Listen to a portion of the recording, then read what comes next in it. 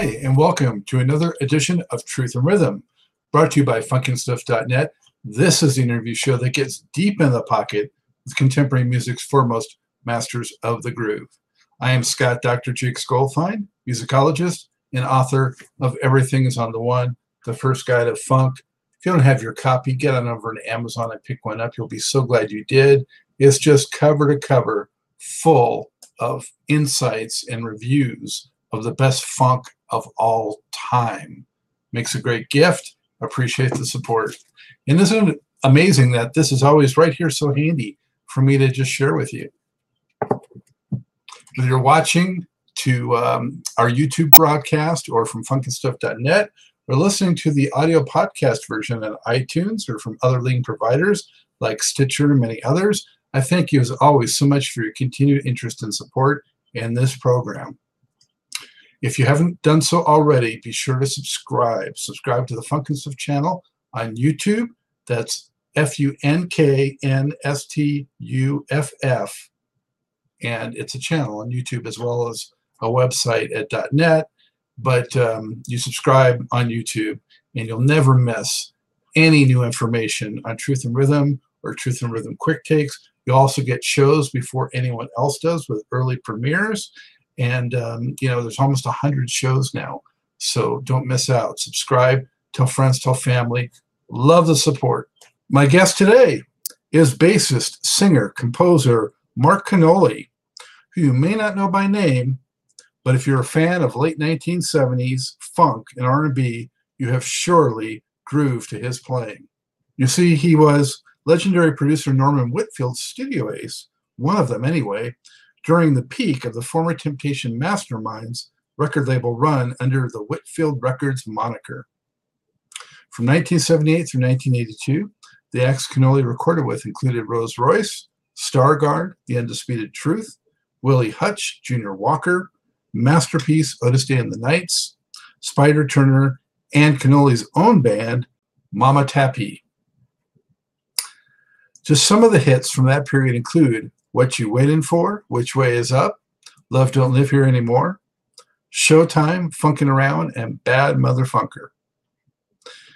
Cannoli sometimes worked around the clock with musicians like James Gatson, Wawa Watson, Michael Nash and Victor Nix, Joe Harris and Trey Stone, all the while picking up insights and wisdom from the masterful Whitfield. In this deep excursion, Cannoli shares his musical roots and family, tells how he came into Whitfield's favor as a trusted studio partner, opens the book with stories about the height of Whitfield Records, especially the songs and the magic. He recounts unforgettable memories about the production giant. He reveals how that world came crumbling down in the early 1980s. He also discusses how faith saw him through. And finally, he talks about his life today and the acts that he presently works with. By now, you may be saying, Scott, what you waiting for? Let's get to it.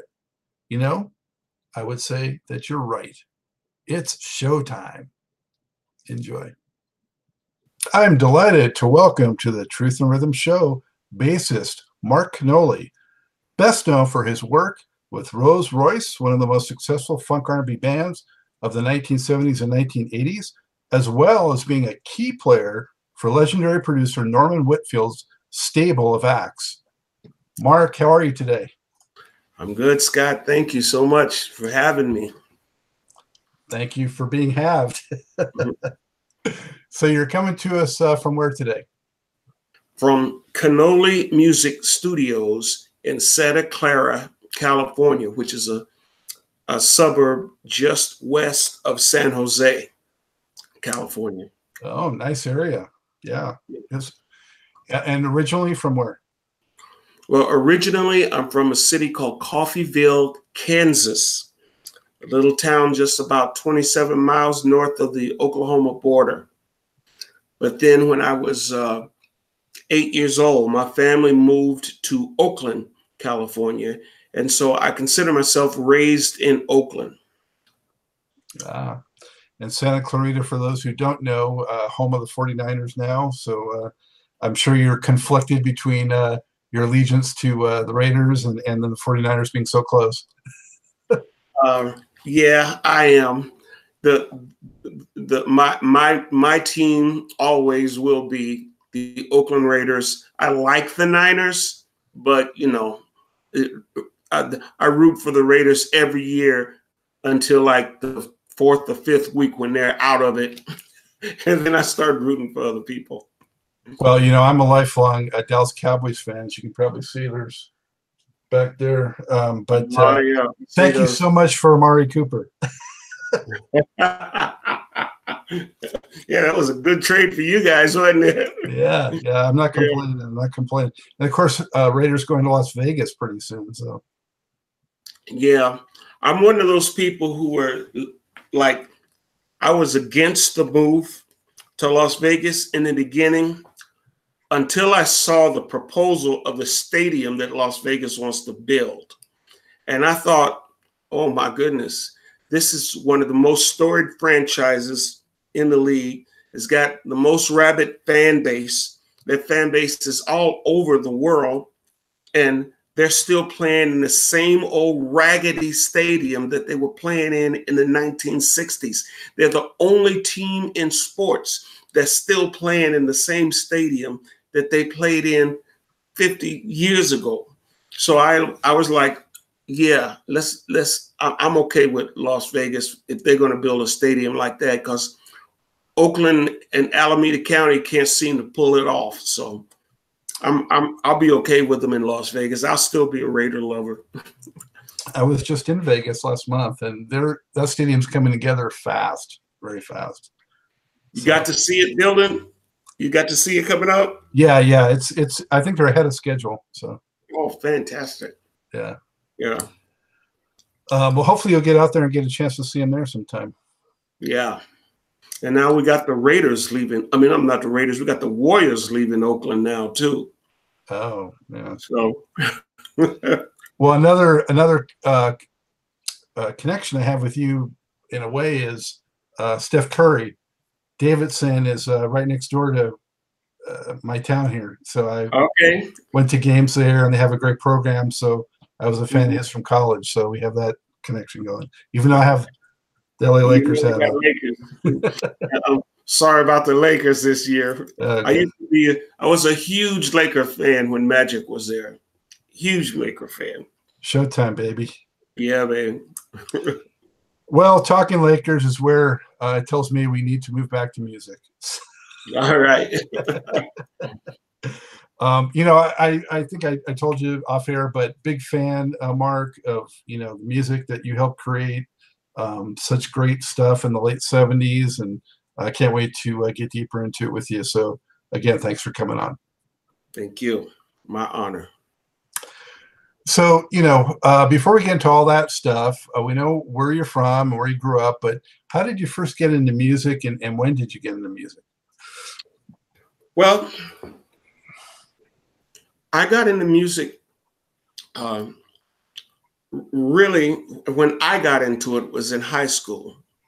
But my family, and I came from kind of a big family, my mom had 6 boys, and all of us could sing or play or do something.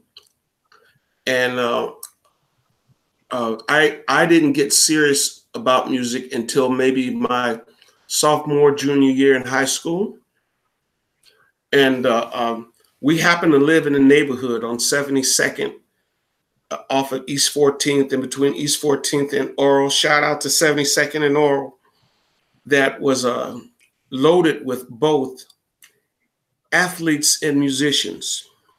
And when I was in high school, there were 2 groups.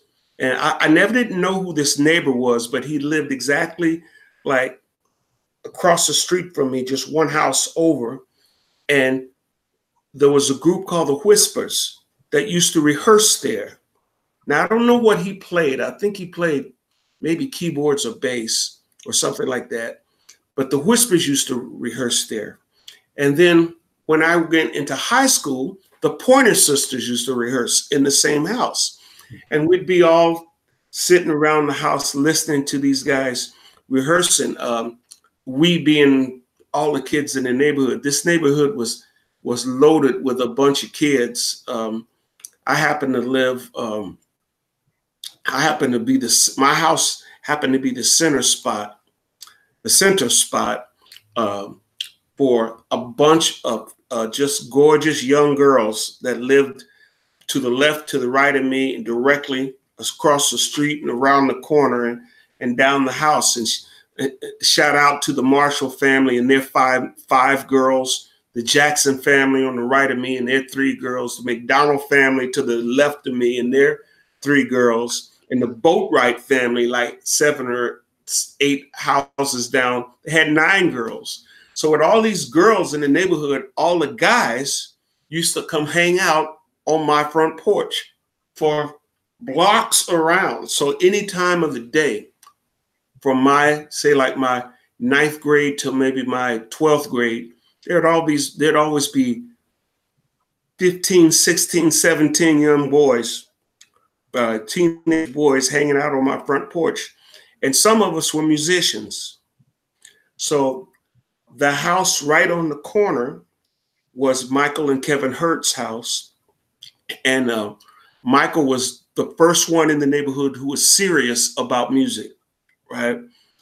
He was the first one. So he used to get together. He and his little brother, Kevin, used to get together with me and my little brother, Craig. And we used to go in the garage and jam. And we put together a little high school, garage jam band. And that's really where it started for me. And it just kept elevating. From there. I started off, doing that at about 15, 16. And by the time I was like 19, I was playing music full time. And was bass the first thing that you gravitated to? Actually, guitar was the first thing that I gravitated to. All right. We had put together this band, this high school band called the Funk Masters Unlimited. Right. And we had like 3 guitar players, a bass player, a drummer, a keyboard player. And we were just all into the, the meters and Kool and the Gang and, Earth, Wind and Fire, Tower Power, stuff like that. But really we weren't very good. And we had a bass player, bless his heart. This kid, so we're a bunch of ghetto kids basically. But we had this one family who would get their son anything he wanted. Craig Clayton, his family would get him anything he wanted. So he's the first one. He had a real bass and a real amp. Everybody else had, and now I see it as junk that we got from wherever we got it from. Somebody gave it to us or we got it from a pawn shop or whatever. But Craig's family actually bought him a bass guitar and an amp and a PA system so that we could keep us off the street, keep their son off the street. And we'd have something to do because, a bunch of teenage kids running around, in a urban neighborhood, they have to have stuff to do or they find trouble. And so I'm so grateful to both Craig Clayton's family, the Clayton family, and also to Michael Hurt's family, because Michael's mother and father let us all come up in her garage and just jam. And we were just making noise at that time. But it was, we had 3 guitar players. I was one of the guitar players. It was Larry Simpson, Otis Burns, and myself. And we would rehearse. I remember we rehearsed on Thursday nights. And every single Thursday for about 7 or 8 weeks, we spent the whole rehearsal with me trying to teach Craig Clayton how to execute and teach him how to play the bass lines, right? So I'm 15 to 16, and I'm trying to teach Craig how to play his own bass, right? And one week after rehearsal, Otis Burns, I'll never forget him. He's a funky guitar player. Today, he's a funky guitar player out of Oakland. Otis Burns called us together, Said, man, every week, we do the same thing. We spend the whole rehearsal with you trying to teach Craig how to play his bass. He said, man, won't you just play bass? And I was like, oh, I never thought about that. So I switched to bass and never left.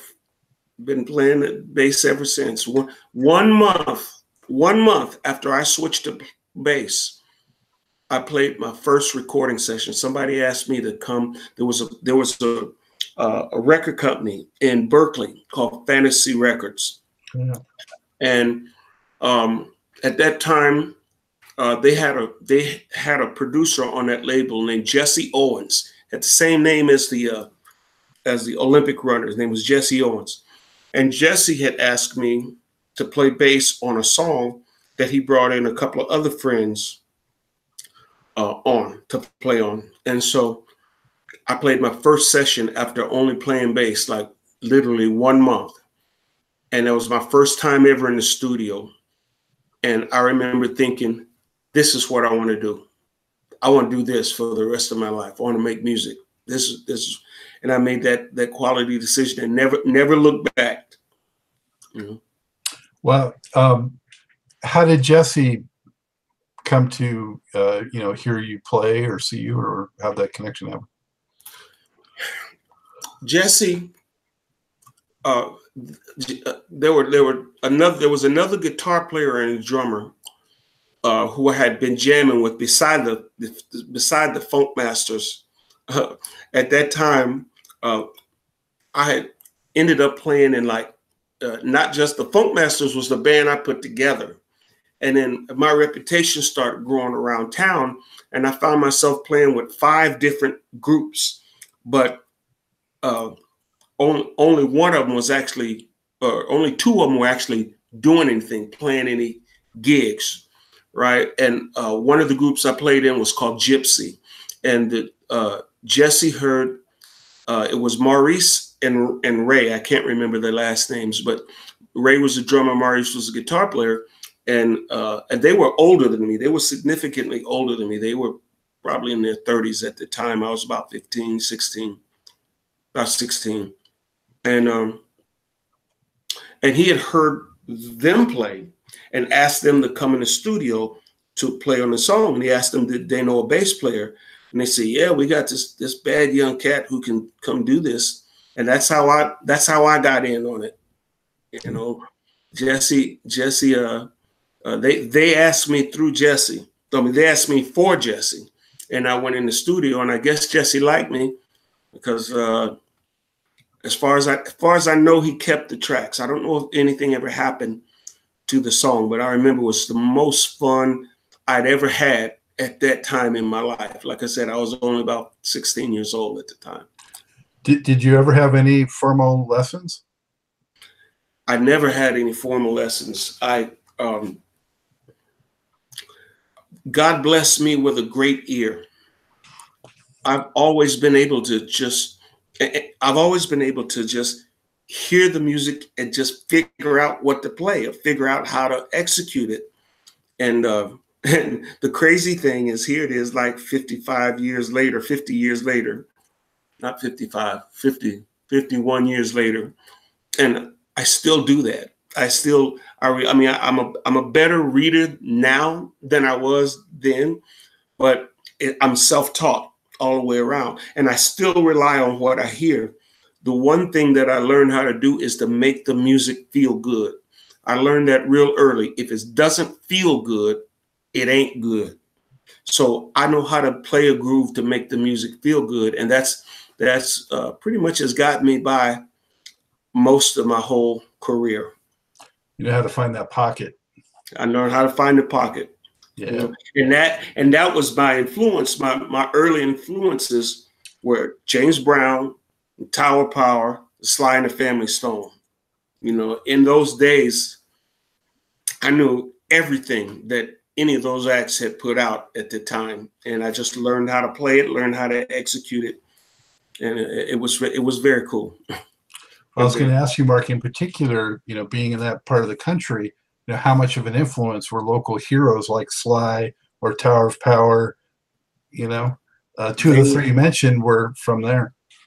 they were huge. They were huge. They're still, they're still influence. I still follow them, to this day. And right now in my studio, one of the things I do, not only do I record people's music, but I teach. I teach voice and I teach bass guitar. And when I teach bass guitar, I start with the same thing that influenced me, teaching these kids how to make the music feel good.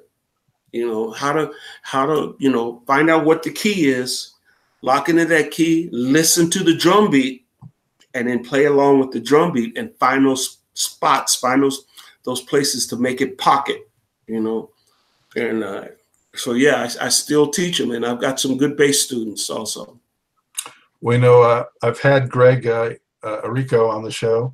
Oh, and, yeah. And next week I'm doing Emilio from Tower of Power. So, oh my gosh, my heroes. Yeah. Yeah. So you're a teenager and you're already recording in big time studios. How did you end up, crossing paths or becoming known in the Norman Whitfield world? Okay. So I told you I have brothers that were also musicians, and all of them were good. Well, my older brother, Ron Canoli, at the time he was a secular artist he's 10 years older than me. So he was in LA, and he was gigging in LA, and he's an amazing singer, just an amazing baritone singer. And he was gigging in LA, and he had gotten sick. This was in 1974. He had gotten sick and was hospitalized. And my mother flew down to LA to visit with him, help out while he was in the hospital. And she came back after a couple of weeks and she said, "Mark, Ron really needs some help. Would you consider going down to LA and playing with him and helping him out until he got better? And, just go down and do whatever you can." And I said, "Sure, Mom, I'll do that." So I went to LA and I got connected with my brother. Now, what I didn't know was how big my brother was in LA. Back in the 70s, there was a radio station in LA called KGFJ, right? Soul station. I grew up with it, yeah. You remember KGFJ? Yeah. They used 12:30. Yeah, 12:38. Yeah, 12:30 a.m. Yeah. They used to have a contest, like a talent contest called the KGFJ Soul Search. And the first prize for it was a record deal, right, for winning this KGFJ Soul Search. Well, my brother won it 2 years in a row, 69 and 70. And when I got down there, my brother kind of had a reputation around LA as just this killer front man with this velvety baritone voice, right? He was really good. So anyway, I didn't know all that because I was in Oakland. I was still in high school. But this time I was out of high school. I was in college. But I flew down there to see my brother. I knew my brother had had a hit song a couple of years earlier, but that was really about it. I was, high schooler, you're into your own life. You're into your own world, your own life. I was trying to play football for San Francisco State, and I was, playing with the Green Brothers band, and just, I was into what I was doing. I had finally got out of the house and just doing things that were, that were not supervised by my mom, for the first time in my life. And it was kind of cool. And then she asked me to go to LA. So I went to LA and got down there. And when my brother got out of hospital, I stayed down there for a few weeks. When my brother got out of the hospital, he took me around to the different clubs and places that he had sang in. And every place we went, I'll never forget this. Every place we went, everybody was excited about him being in the house, and they always asked him to sit in and sing a song with the band, whoever the band was. And he always said, yeah, but he said, yeah, but I want you to let my baby brother play bass. They were okay with that, right? So he and I would sit in and we'd play. He'd sing a song, and usually in those days he was doing a lot of Al Green, and I knew all Al Green songs, and then he'd have me sing a song, and the song that I always sang was Tower of Power, What Is Hip. And what was crazy was that I could play bass on that song and sing it at the same time, and sing it well. And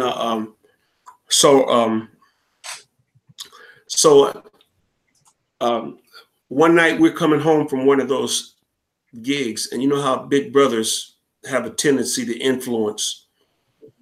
My big brother told me I was a professional. I was like, what? He said, man, you don't know how good you are, do you? I said, what do you mean? He says, man, no bass player can play bass like you and sing at the same time.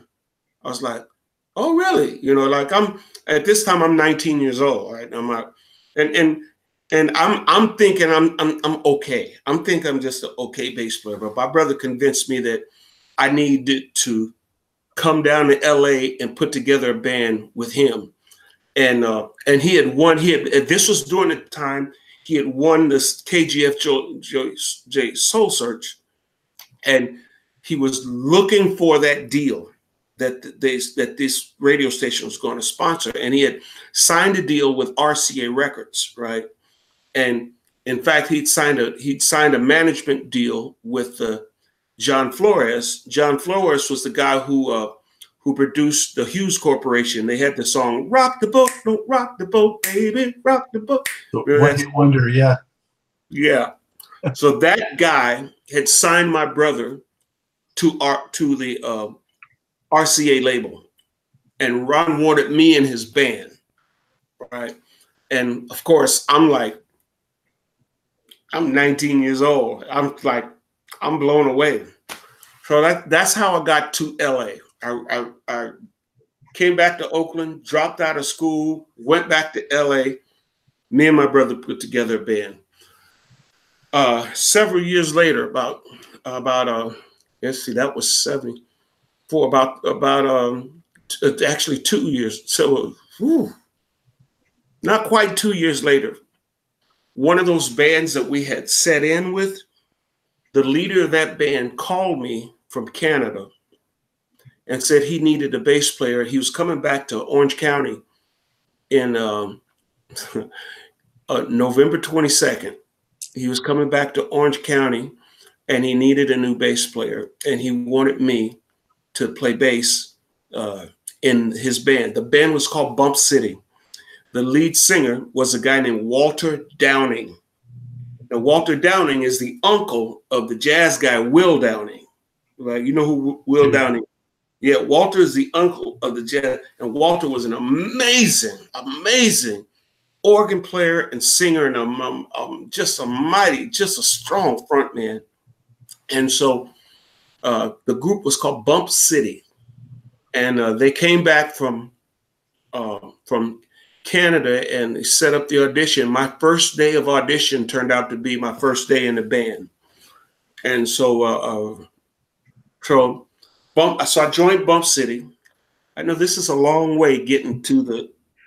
That's cool. Details are good, man. I can't believe you remember the exact date of November 22nd.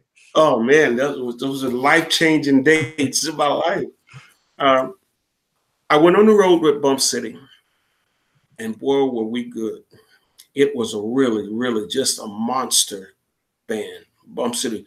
And we toured all up and down the West Coast from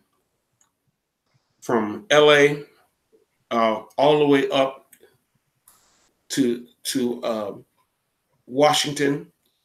And then we went into Canada, and we did a extensive amount of time in Canada. I had never been out of the country at that point. It was my first time going to a foreign country. We went to Regina, Saskatoon, Edmonton, and Vancouver. and then we came back and just all up and down the West Coast. We just stayed booked, stayed gigging. Mostly it was nightclubs, dance clubs at those times. This was like 75, 76, 77. And mostly cover tunes? Mostly cover stuff, but Bump City was so good. We did a few originals, not too many, but we did a few originals, especially when we got Trey Stone in the band. Trey Stone was a guitar player. Trey Stone is a guitar player who played with Undisputed Truth, and he played with Bootsy's Rubber Band. And Trey joined the band, and we got into more original stuff. So anyway, the way that what happened was the guitar player who quit because he got the gig with the Undisputed Truth.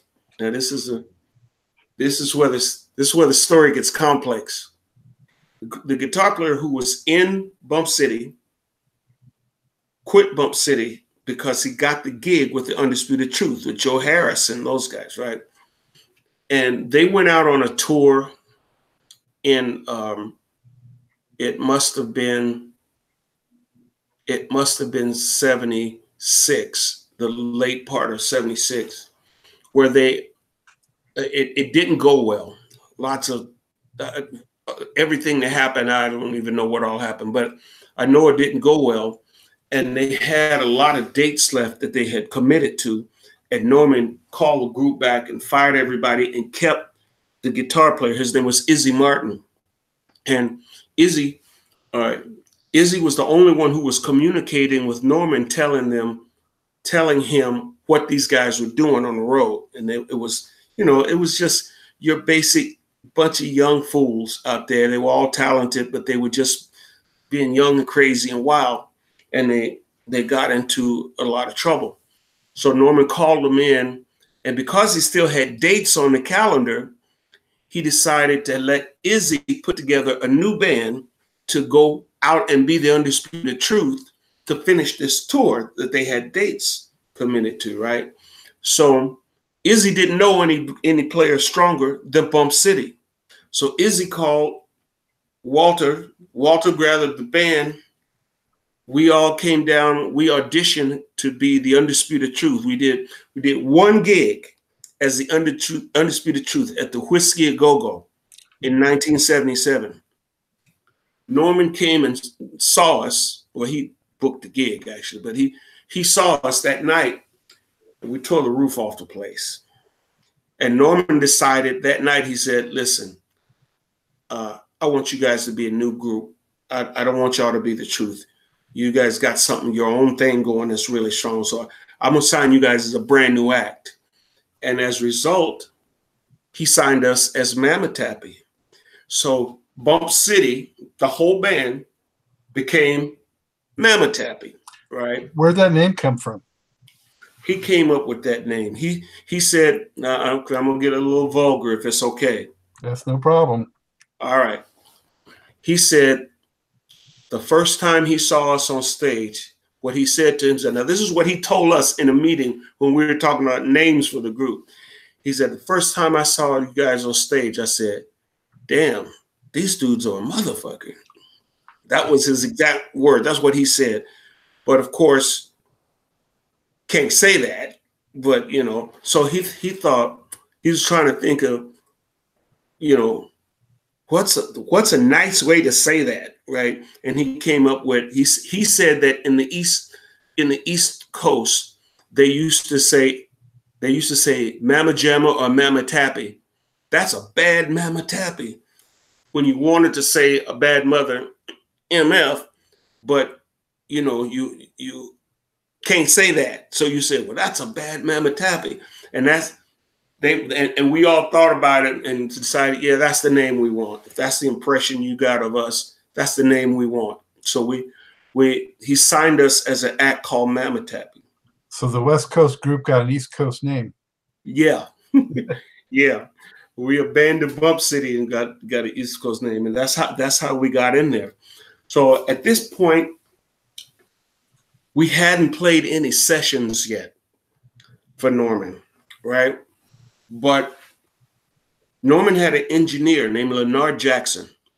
Leonard was a good kid. Leonard was doing some sessions on his own at a different studio. He was one of Norman's primary engineers at Whitfield Records, but he was doing stuff on his own time outside. And he had called me in to play bass on one of his songs. So I went to do a session for Leonard, and I played my butt off. It was pretty good. It was a real good session. It was a good session for me. Leonard was really happy with my work, right? And so what happened was when Norman signed us, he told us that we couldn't go out and gig anymore. We can't go do bars and nightclubs, and we can't go tour. And he said, you guys are going to be big stars. Y'all can't do this anymore. Y'all have to wait till your own record comes out. So the whole band went from gigging every night to just sitting around waiting, right? And of course, the record industry moves at a snail's pace, right? So we're sitting around waiting for Norman to do something with us. Leonard used me in a session. And then after that, I decided, well, heck, I'm going to just start hanging out. Since I can't go gig anymore, and that's what I've been doing since I moved to LA, I'm just going to go hang out at the studio. Just hang out and see what I can learn. Maybe I can learn something, right? So I'm hanging out at the studio, and I'm seeing, I'm in there with the Funk Brothers. I'm just hanging out and they're gigging. Where was the studio located? The studio in LA. This was they recorded at that time. They were recording in 3 main studios. They were recording at the Amigo Studios, which was one of Warner Brothers recording studios. They recorded at a place called One Step Up on Wilshire, not Wilshire, on Melrose Boulevard. God, I remember this. It's been, and then they recorded at this place called the Hit Factory, right? And there's a nice story behind the Hit Factory. I'll tell you that later, I guess, maybe. But they were recording. So we were at One Step Up one night. And we'd been working on this project, and the project was a group called Stargard, right? And so one night we're in the studio. Again, I'm hanging out. I'm there with Jack Ashford and Eddie Bongo Brown and Wah-Wah Watson and these guys, right? The Funk Brothers. And James Jamerson is like 3 hours late. And they're paying $260 an hour to rent this studio. And Jamerson didn't show up. Everybody else is there, and they're waiting to get started on the song. No James Jamerson. So Leonard Jackson said to Norman, he said, Norman, why don't you let Mark Cannoli get a chance playing on this song? He's pretty good. And Norman looked at me with that look. Like, Norman was a big dude, like 6'5", 280 pounds, right? And all his hair. And man, can you play? And I was like, dude, I'm the brother that brought funk to LA in the first place. Now I'm 22 years old. My chops is full because I've been gigging straight. I can play. I know I can groove. And I'm just out of my arrogance, just out of my 22-year-old arrogance. I'm in the presence of the Funk Brothers and telling them I'm the one that brought funk to LA in the first place. You should have heard the studio busted out laughing. Everybody busted out laughing. Norman said, man, go get your bass. I'd always kept my bass in the car just in case, so I went and got my bass. And I came in, tuned up. Norman said, let me see what you got. And the very first song I played on for Norman Whitfield was Which way is up? Had to get off of that merry-go-round. Which way is up? Cause I found out I was going down. And that was my groove. He didn't tell me what to play, right? He just said play, right? And I know I had to, you know, I had the funk in me. I know I could play it. And I funked it up, you know. And he loved it, right? He loved it. So and everybody loved it. Jack Ashford loved it. Wawa loved it. In fact, Wawa called me in on a couple of to do a couple of songs with him in another studio at a different time. And that was my very first session, right? And then after that, Norman had an understudy guy named Mark Davis, who was a songwriter and a producer. Mark had produced, remember the Animal House movie? Mm-hmm.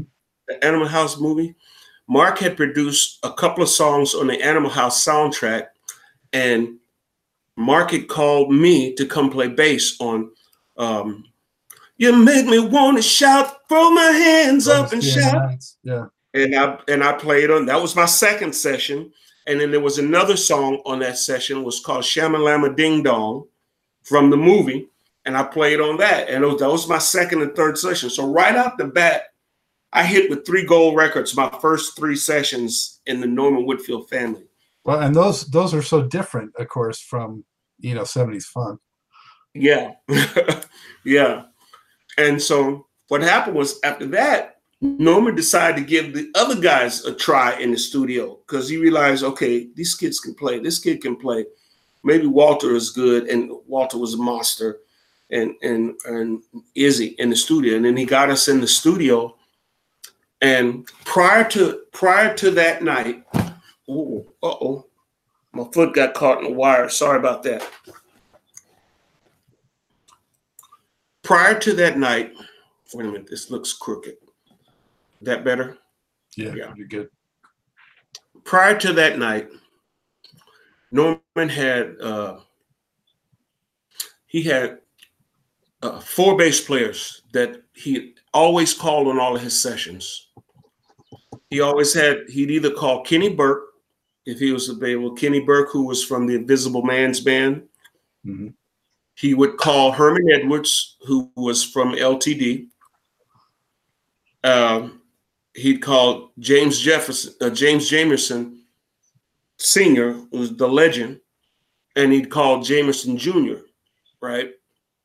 And all of these guys are fantastic bass players. All of these guys are guys that I like. Yeah, you know, I honor those guys. I give them guys rock. They could groove.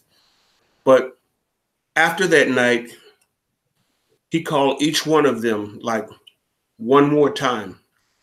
And then after that, I ended up playing almost everything that came out of the label from 77 to 83.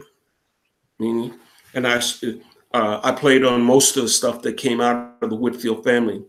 And that's kind of how I got in. You know, I came in, Barry Bonds on the bass and knocked the ball out the park. You know, my first 3 records were gold records. And then after that, I was locked in. You know, he called me for everything. And I was at the studio almost every day, you know, for the next 3 or 4 years. So. Wow. That's an amazing, fantastic story, Mark. Thanks for sharing that. I want to ask you, of course, some more details about Whitfield and about some of those acts. Your own band, though, you guys got out some records, but they didn't really catch fire like some of the other acts. What happened with that? Did it just not get promoted right, or what? There's always there's so many complex stories. So we started off recording our album in 77, our first album, which was the Mamatapi Monster album in 1977. And it was real good music for 77. But that album didn't come out until like, I think it was maybe December of 81. Wow. And a lot changed. The industry changed. First of all, we started off, it was still solid in the disco era. And then something happened around 79 where the whole I Hate Disco movement came in. Yeah. And, you know, we call ourselves targeting that album for dance. But what happened for us was we didn't finish the album because when Norman found out how good we were as studio musicians, right? Me, Walter, Izzy, and Jimmy Valdez, when he found out how good we were as studio musicians, he ended up keeping us in the studio almost nonstop. Mm-hmm. Where we never finished our album because we went right on a Spider Turner album. Then we did a Masterpiece album. Then we did a Willie Hutch album. Then we did a Rose Royce album. Then we did another Spider Turner album. Then we played on Jeff Perry's album. Then we played on another Rose Royce album. Then and we were just nonstop in the studio. We did an Undisputed Truth album. Then we did a Dream Machine album, and I mean, we were just nonstop in the studio. Especially the core. The core of the group was Walter, me, and Izzy. In the meantime, we were trying to work on our stuff, but it wasn't a priority over Junior Walker, Willie Hutch. I did 2 Willie Hutch albums. I did 2 Spider Turner albums. I did 2 Masterpiece albums. I did, we just kept working on other people's stuff. And finally, we weren't able to finish our album till 1981. And by that time, the whole market had just kind of changed. The whole market had kind of changed, and so we were just kind of caught. And we had some good songs on the album, but this was our first time ever in the studio, and as a group, and we just kind of got caught in the swim of all this stuff we were doing. And of course, you hear yourself on the radio every day when Willie Hutch is playing on the radio and Spider's playing on the radio and Rose Royce is playing on the radio. And that's me playing bass, and you kind of get excited about that and you just want to keep doing it. And we kept expecting things to get better, but they never really did. And when that album came out, when the first album came out, we had several songs on there that we thought could have been singles in 77, 78, but by 81, 82, we came out December of 81, and yeah, it was disappointing that we were on everybody else's albums that were hitting. Our own stuff wasn't, Well, I mean, R&B and funk in particular, moved faster than maybe any other genre at that time. And the whole disco thing, like you said, wow, that's 4 years is like an eternity at that time, musically. Yeah. It's ironic to me, Mark, as I hear you tell it, because initially Whitfield, decided that he didn't want you to sort of be anonymous with Undisputed Truth, but then when he heard what you could do in the studio, that kind of changed. So, and you went to being a little more anonymous. So interesting. And I recognize, he saw us as more valuable being around laying all these tracks, because for Norman, there was nothing he could sing or teach or play that I couldn't play on bass. If he thought it, I could pretty much feel what he was thinking, and I could figure out a part that would be like the groove that he wanted, and I could lock it, and he liked having me around.